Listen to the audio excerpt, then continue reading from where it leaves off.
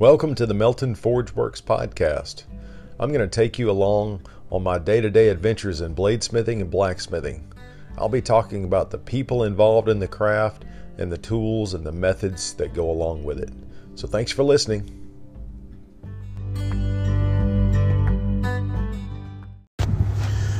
Okay, it's Tuesday, October the 13th, and weather got warm again a couple days ago, but it's cooled off now. It's getting nice. Perfect forging time of year. I'm continuing to work on the Rubik handled stake flipper things, and I've gotten some orders for bottle openers, and I've got a big batch of crosses I've got to make, but I did cut some billets for hammers. So I got some hammers that are coming up that I've got to get done, and I hope to knock those out this coming weekend, if at all possible. But one thing I wanted to talk about for a minute is hot stamping steel. So like your touch mark, stamping letters and that kind of stuff. With these orders for stake turners, I started offering an option to add initials to these items, to stake turners and bottle openers, and that seems to have opened up the world of groomsmen gifts. And so I'm getting a lot of orders for people who are giving these things as gifts with initials on them. And stamping those initials in, it either works right the first time or I fight it.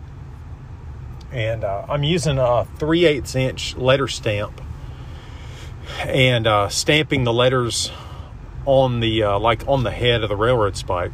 And so most of the time it's 3 initials, sometimes it's 2. But because it's like a curved domed surface, I have to rig up this weird way of stamping those initials in using my swage block.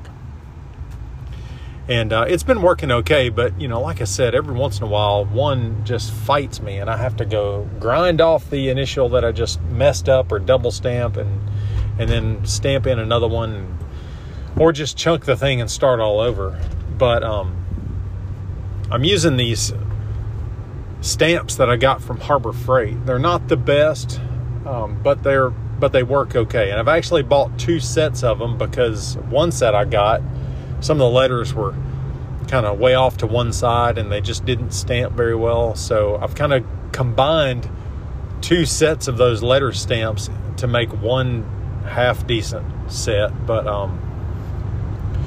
it's really hard to find a really good vintage set of 3/8 inch metal letter stamps.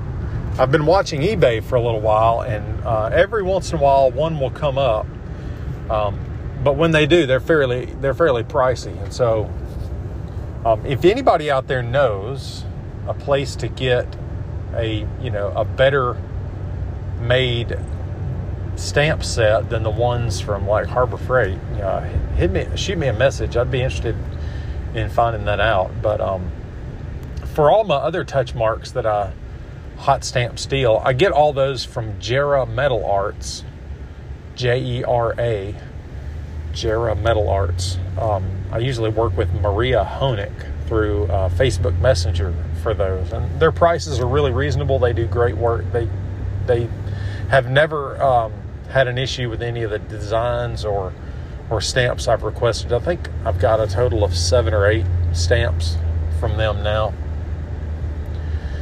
And I've been thinking of making a smaller stamp with basically just my initials, using the same kind of font that I use for my Melton logo for smaller items. My Melton logo is a little over a 1/2 inch wide, and sometimes I need to stamp something fairly small. So I'm thinking of getting a stamp made with just my initials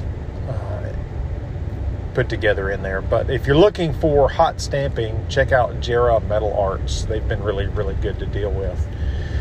But so I've been stamping those railroad spikes, and I'm starting to stamp bottle openers. And so each stamp is an individual letter stamp, and trying to get 3 letters in a row perfectly lined up on a piece of forged steel where I'm striking it with a sledgehammer is sometimes just not the best way to do it. Sometimes I get mishits. Sometimes the letter strikes heavily on one side more so than the other, and then I have to kind of lean the stamp over and try to hit it again and not miss. And so anyway, I've been thinking of taking these stamps and making a tool holder that goes into my fly press,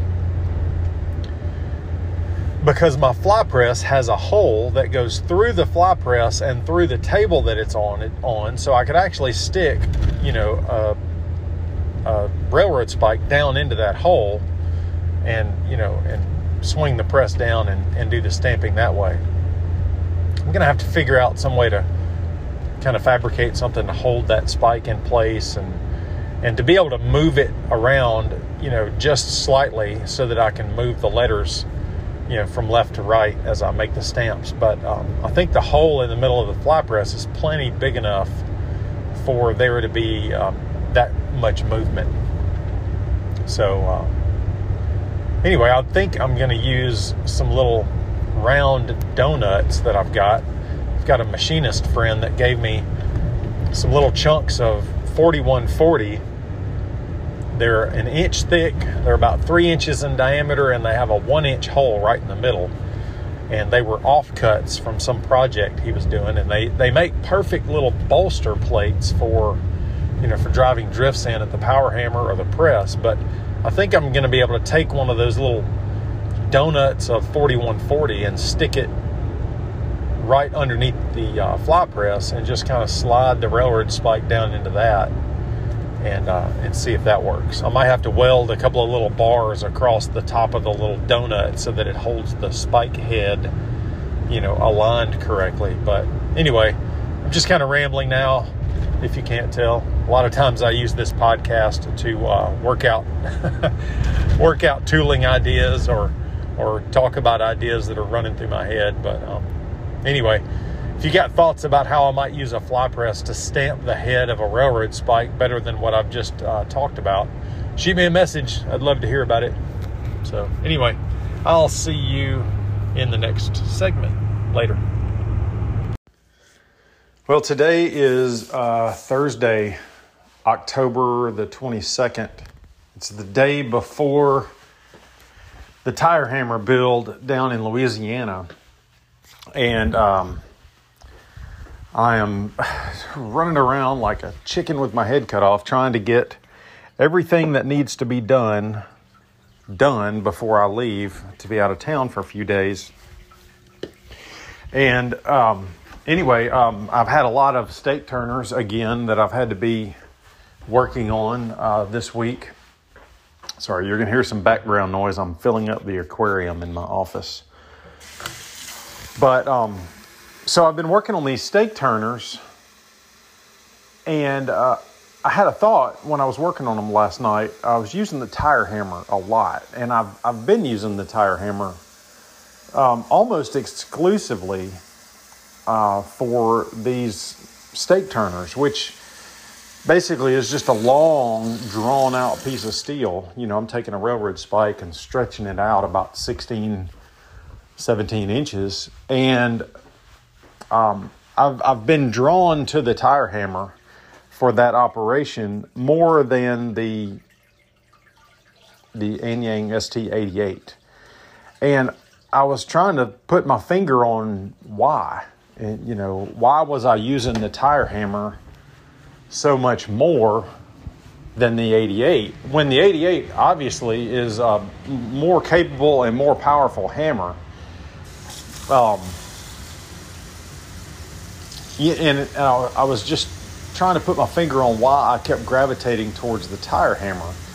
And I think it's a couple of things. I can't quite put my finger on why I think this, but I just have this feeling that a mechanical power hammer, just lends itself better or feels better to drawing long tapers on small diameter steel than a larger air hammer. That's just kind of my anecdotal experience and just my opinion on the matter, but I don't know if it's the whippiness of the ram. You know, the ram in the tire hammer is connected to a couple of arms with a spring on the top. It's called a DuPont linkage. And as the ram travels up, the spring opens and then compresses, and that forces the ram back down. And you kind of get this whip action where it whips the ram back down on the work. And, you know, I don't know if that is the reason why it feels like it works better, but I keep going to the tire hammer to draw these things out. And so in the past month or two, I guess, I've made a bunch of these stake turners, and I've been using that tire hammer. So my proficiency with the tire hammer has gotten a lot better. You know, I'm much more comfortable with it. To some degree, it feels like the tire hammer is getting more broken in. Things feel smoother on it. My control is a lot better on it. I would say at this point, I have as much control on that tire hammer as I do on the 88. Being able to make light, small hits versus heavy blows. But back to why I'm using it more. You know, another reason I think I'm going to the tire hammer more is the die size. The die size on the tire hammer is obviously a lot smaller than the die size on the 88. And there are many times where the big die size on the 88 is so much nicer and so much better than a tire hammer for using tooling and doing other operations like that. But the die size on the tire hammer lends itself pretty well to drawing out this small diameter steel. And then the last thing I think that really draws me to the tire hammer is, and this is kind of weird, but it's the noise. So when I fire up the 88, you know, it's this chuffing monster. You know, it's like just constantly chuffing air. And it's fairly loud. And of course, I'm using hearing protection when I'm using both hammers. But a lot of times in the shop, I've got my earbuds in, and then I've got my hearing protection over those, and I'm listening to an audiobook or a podcast or music or something. And even with hearing protection on, the 88 is a pretty loud beast. And if I combine that with running the propane forge in the shop, you know, then it's crazy loud in there. And I've been using the induction forge a lot, obviously, for a lot of this work that I've been doing, and it's completely silent, pretty much, except for the beep you hear and the fan noise from the water cooler, which is not that bad. But the tire hammer, when the tire hammer is turned on, the motor is sitting off to the side with a pulley on it, and it's just sitting there spinning, but it's not making much noise at all. It's nearly silent until you press the pedal and engage the ram and hit the work. And then the noise comes in. And that's not bad. But when I move away from the tire hammer to get a heat, I don't hear that. I don't hear the noise of the hammer. And I know that sounds kind of nitpicky, but I think that is a reason why I keep gravitating towards using the tire hammer a lot for this kind of work. Is it makes working in the shop more pleasant. You know, it's not as loud and distracting, and I can kind of just do what I'm doing and kind of let my mind focus on what I'm listening to while I'm working. And not that I'm not focusing on what I'm doing, but, you know, once you make something so many times, you don't really have to think about it so much. And so anyway, those are just reasons that I think that I keep gravitating towards the tire hammer for this kind of work over the 88. And I've had several people ask me lately, hey, you know, which hammer would you buy if you were buying, if you only had money to buy one hammer, would you buy the 88 or the tire hammer? And I mean, if I had the money in the budget, I would probably buy the 88 again. But if the budget was constricted and, I had enough money to buy a tire hammer, I would not think twice about buying a tire hammer versus, saving up 3 times that amount of money to try and get an 88. Because I think having a power hammer beats having no power hammer by a long shot. And you could get a tire hammer in your shop for 1/3 of the cost of an Anyang 88, usually, and use that tire hammer to make more money faster than you can, without having a power hammer in the shop. So anyway, just my 2 cents on tire hammers versus self-contained air hammers. They both have their place. I love the self-contained air hammer. Wouldn't want to do without it.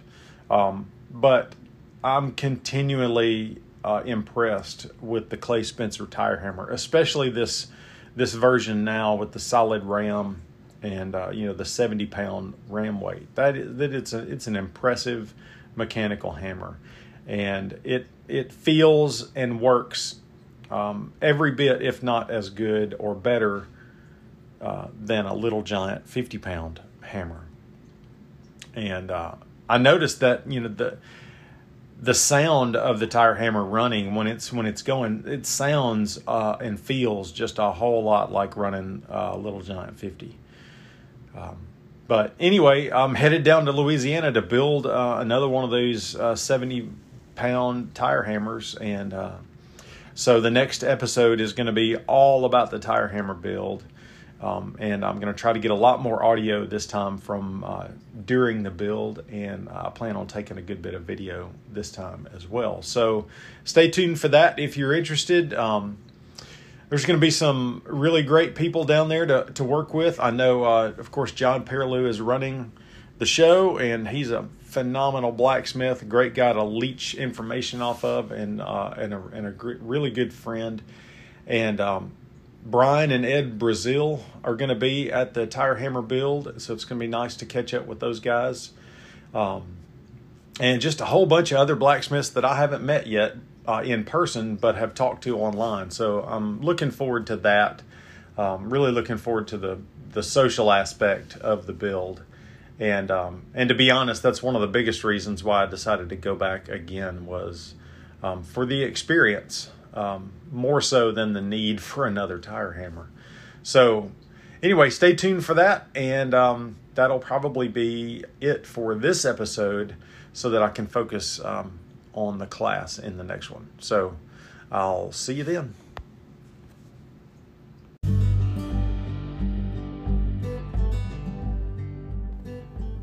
Well, that does it for episode 35. Like I said, I'm getting ready to go down to Louisiana, so the next episode is going to be all tire hammer all the time. So if you're sick of hearing about tire hammers, you might well skip the next episode or two, because that's what it's pretty much going to be all about. But I'm really hoping to catch some of the blacksmiths that are going to be there in person for maybe little impromptu interviews for the show. So hopefully that'll happen. Look forward to that. Thanks again for all your questions and comments. And if you've got ideas for topics to talk about on the podcast, shoot me a message on Instagram and we'll do it. So thanks for listening. See you next time. Bye.